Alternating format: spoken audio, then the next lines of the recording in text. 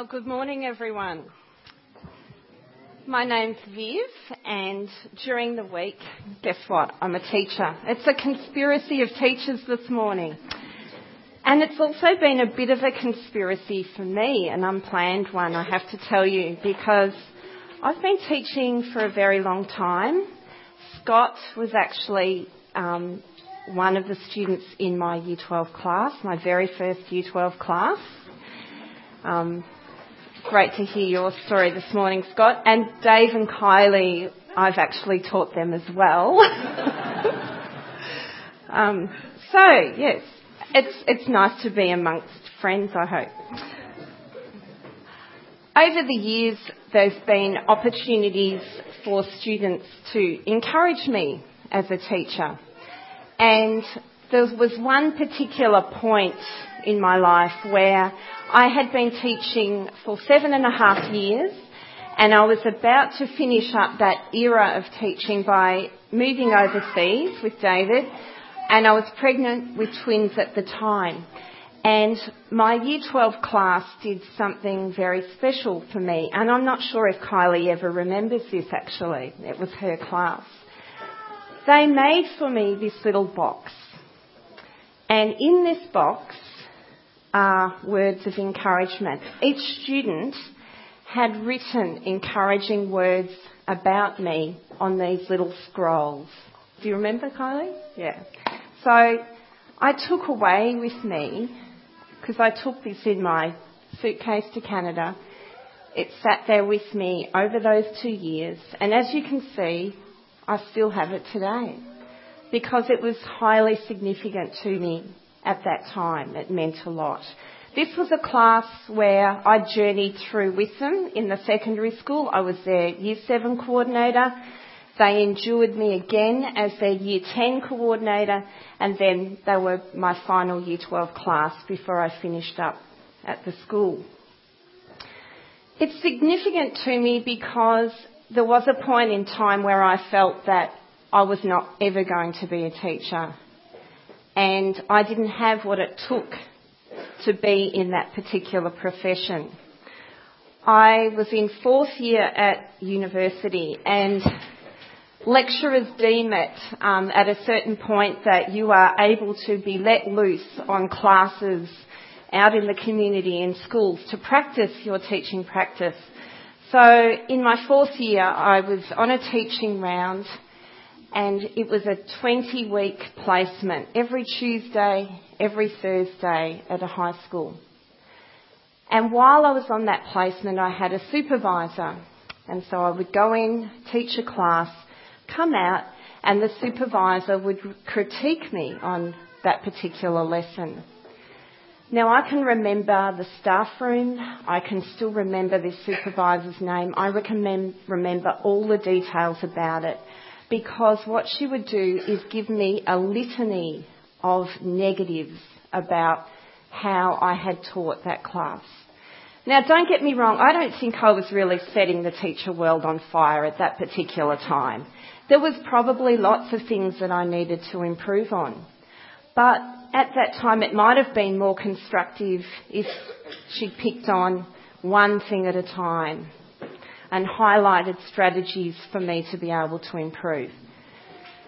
So I remember driving so reluctantly every Tuesday and Thursday to that school and going through this process that was really undermining me. I was already very shy, lacking in confidence. I was a country kid, and it was tough. And at that point, I decided that I wasn't ever going to go into teaching, that I was going to finish my degree and head into a completely different career area. Unfortunately, my last teaching round was like redemption. I got a supervisor who nurtured me, and the glimmer of opportunity came that perhaps I would go into teaching, and here I am now, still doing it. Words have the power to build us up, don't they? And to tear us down. And I'm sure many of you, as you're sitting here this morning, can remember a time or a place or the person who might have unfortunately delivered discouraging words.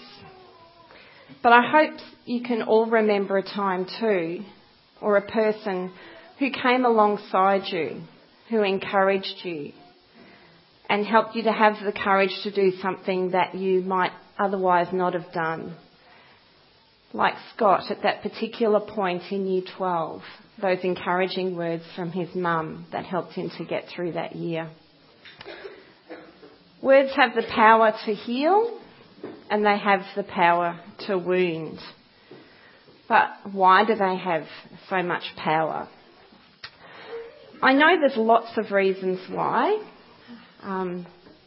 It's a complicated psychological thing that's going on that I don't have all the answers for.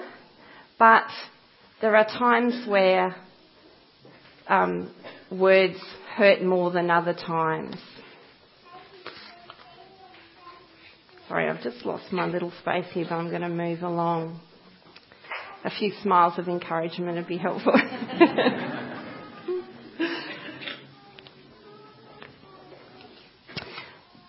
This was pointed out a couple of years ago by a psychologist and social researcher. His name is Hugh Mackay, and he wrote a book called What Makes Us Tick. And in the book, he suggests that Australians, when you look at them really closely, have about 10 basic desires that drive our behaviour. And everything that we do and everything that we can say can be narrowed down to those 10 desires. Would you like to know what they are? Interested? We'll put them up on the screen. So this is according to Hugh Mackay, our 10 desires. They're not in any particular order, he would say. Some of them are more dominant in our life at particular times and others not so dominant. There's no hierarchy, but he would say that first one there, the desire to be taken seriously, probably is at the top for most of us most of the time. That we do like to be taken seriously. The desire for something to happen. Deep down we can be resistant to change. It's related to change, but deep down we do like things happening in our lives. Just not too much perhaps. Thanks. So when we have our basic needs of food and shelter and other things like that met, these are the things he says that drive us. These are the things that we want fulfilled. And he says that they're never existing in isolation. They all wax and wane in their importance, as I said before. But they are intrinsic to the formation of our identity, our relationships with each other, and also how we feel within ourselves. So where does the power of words come into that? Well, Hugh Mackay would say that it's critical, that the words that are said about us and to us, they make a major contribution to how we feel those desires are being met. And so encouragement from the people around us is really important. At the very least, it's nice, isn't it, to receive a word of encouragement. It affirms us, it makes us feel good inside. All of us would like to receive perhaps an encouraging comment each day. And at its best, it encourages us or others to do extraordinary things. I'm particularly mindful at the moment. I've been following the journey of Shane Crawford, the ex-AFL footballer who is riding his bike from Melbourne across to Perth to raise money and awareness for breast cancer research. And although physically he might be able to complete that gruelling distance, and he probably will this Thursday, I've observed at different times the way that even despite the isolation of the Nullarbor, that people have come alongside him and encouraged him. And it's been just the little clips that I've seen, just really emotional to see the effort that people have gone to encourage him on his journey, and I'm sure that it makes it a little bit easier to manage the pain of such an enduring thing to do. There is a person in the Bible who I think needed lots of encouragement, and you might be a little surprised when I tell you who I think this person is. This was a man who had his 10 desires all met. The person is Job. The Bible tells us that he was a blameless and upright man of great wealth.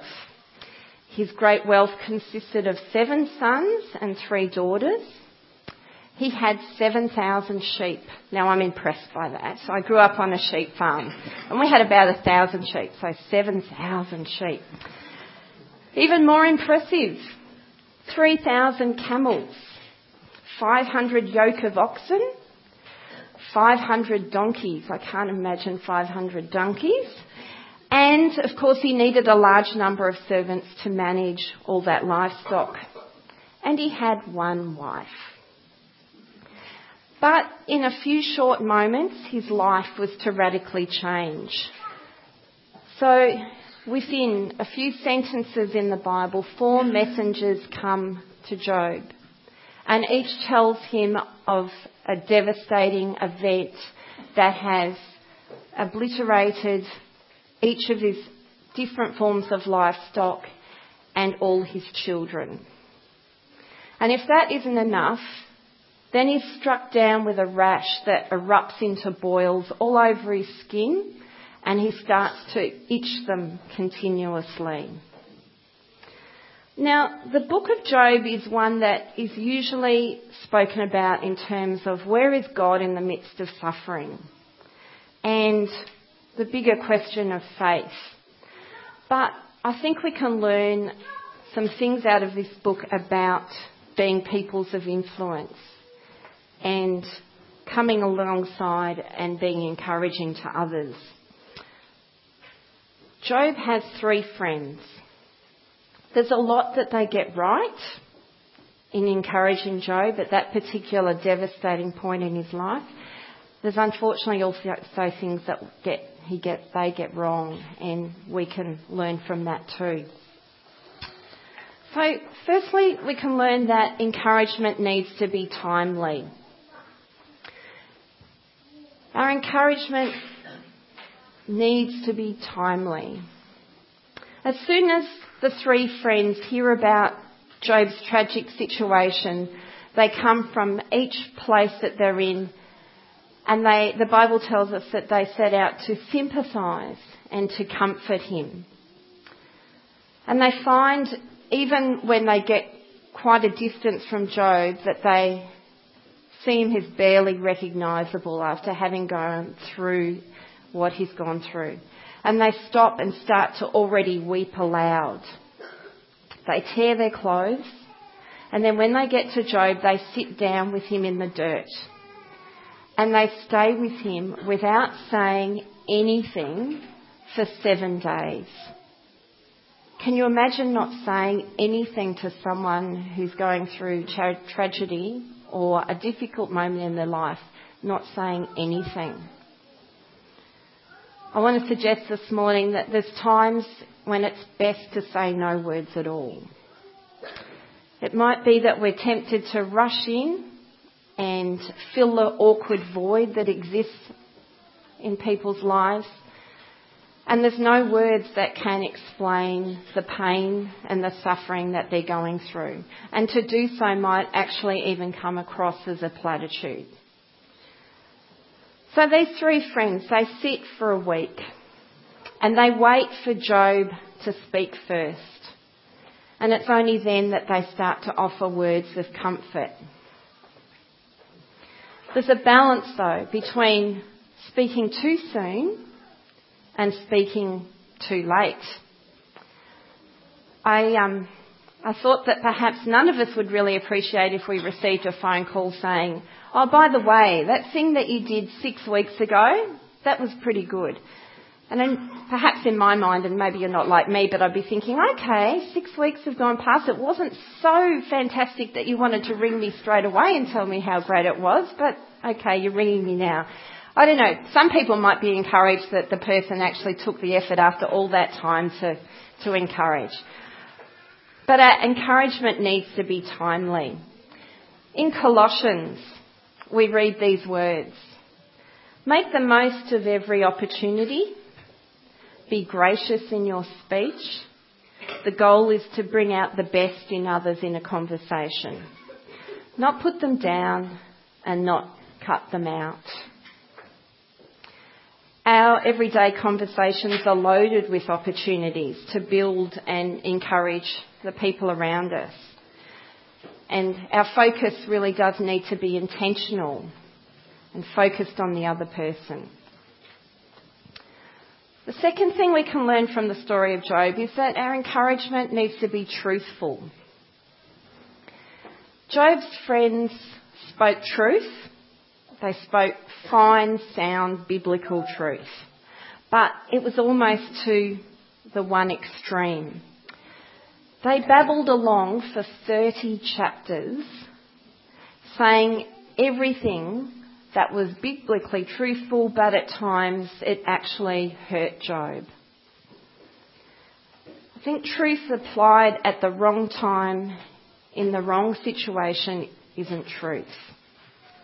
And at the end of the book of Job, God actually rebukes the 3 friends and tells them that perhaps the words that they said were too harsh. Our encouragement needs to be truthful. It can be hard to get the balance right though, can't it? We don't want to be as blunt as an axe, but on the other hand, our intentions are really good and honourable, aren't they? We want the person to feel good about themselves, but it's very tempting to slightly inflate or to go a little bit too much over the top. And this can be true when it comes to our kids. As a careers counsellor, I work with teenagers who've been raised in this current parenting environment that really encourages a positive self-esteem. And I think that's fantastic. I've tried to do that, or David and I have tried to do that with our own girls. We want them to have positive self-esteem. But when it's gone to perhaps the furthest end, where they've been told that they can do anything career-wise, there comes a crisis point for many when the reality is actually very different. This week, the National Centre for Vocational Education and Research, they published a study and they looked at over 2,000 students, and they found that there's a huge gap between their expectations and then the eventual reality of what they choose to do or are directed into as a career. And there's a huge disappointment that is as a consequence of that change in expectation on result. Now, they suggested there were lots of reasons for this, and some of that was pointed at careers advisors, but more that there's not enough of us in schools, or we don't get enough time. The other factor, though, was squarely pointed at parents. Parents who inflate their child's achievements and abilities. We perhaps need a balance in what we see with Flick, with his mother, who had identified that he had a particular skill in a particular area. She wasn't saying that he was fantastic at everything. She'd really identified his particular skill. But then we don't want to be like Flick's dad, where it's so discouraging and stifles that ability, that God-given ability. It's not just with kids that we might do this too, where we unfortunately inflate the truth, well-meaning though we may do it. There can be times where we do this with friends. Given their situation, we might say, oh, it'll all work out in the end, or the gravity of the situation they're facing and the ongoing nature of it might mean that we say, oh, you're so incredibly strong. Maybe you've had those words said to you at times, and in some ways they can be encouraging, but in another way they're not so encouraging. They're well-intentioned statements, but they don't actually convey to the person that you've really thought about the depths of the experience they're going through. It can sometimes translate to not really understanding the situation at all. So how do we get the timing right? And how do we know when it's right to speak sensitively without compromising the truth? I'm painting a very difficult path, aren't I? Well, the third thing I think that we can learn from the story of Job is that we need to be trusting. And this is where I believe that God, the Creator, transcends our ways and understanding of things. Unfortunately, not once did Job's friends consult God about what he was doing in Job's life. They spoke about God, but they didn't speak to God. And so in not trusting God, they missed an opportunity to make a positive impact on Job's life at a really critical time. By the way, the story of Job ends in a somewhat happy fashion, in that Job has, or God restores all that Job has, not just replacing it for equal measure, but actually doubling it. So doubling his number of children that he and his wife go on to bear, and then doubling the number of flocks and herds that he has. In encouraging the people around us, in being a person of influence and choosing to see the good, I believe that we need to trust in God. As the Creator of each and every one of us, the one who knows and cares about our life, the one who has placed in each of us unique gifts and abilities, he knows how to best encourage his creation. A couple of weeks ago, Tim Pay spoke on a Sunday morning here at NCR, and it was a talk that I found I probably won't ever forget because of the analogy that he used. He talked about God being the creator, but in terms of God being an artist, and that as the artist, he creates each individual person. And if we want to know about that each person individually, we need to consult the artist. If you haven't had a chance or you weren't here on that morning to listen to that talk, it's still available on the website to download, and you might find that particularly helpful like I did. As a community here at NCR, we believe that God created each and every one of us, that he knows us, that he loves us deeply, and he wants us to grow and change to be more like him. If we want to know about people in our lives, we need to ask the artist. I work with someone who teaches in our primary school, and every morning, without fail, he gets up and he prays individually for every one of the students in his classroom. Can you imagine having your child in that class? He knows each of his students really well. He knows their gifts and talents, and he knows how to draw out their strengths and encourage the best out of each one of them. And I know by reputation, and I'm in the secondary school, that his class really love him and thrive in that environment for that time. If I gave you a moment now and we trusted in God, whose name would he bring to your mind right now for you to be able to encourage this week? Is it a person in your family? Is it a person who you work with? It may even be a stranger that comes along your path this week. We all have opportunities to encourage.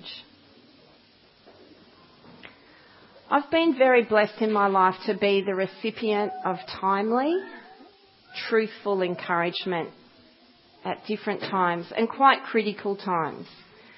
And I know that it's made a huge difference in my life.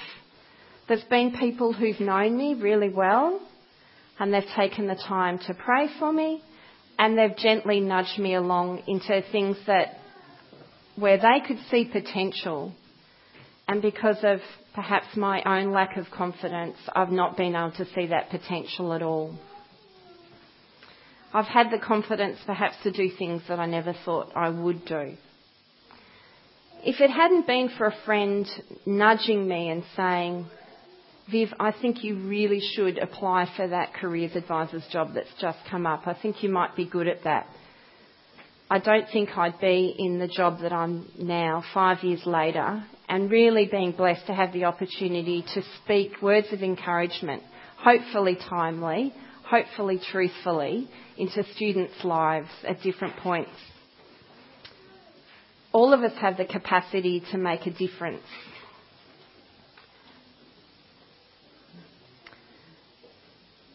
Perhaps today's topic has been a reminder of the importance of encouragement. And perhaps our prayer this morning, or the prayer that I would pray for myself this morning, would be, make the most of the words of Colossians. Make the most of every opportunity. Be gracious in my speech. May I have the goal of bringing out the best in others in every conversation. As a community this morning, our prayer could be, make the most of every opportunity. May we make the most of every opportunity. May we be gracious in our speech.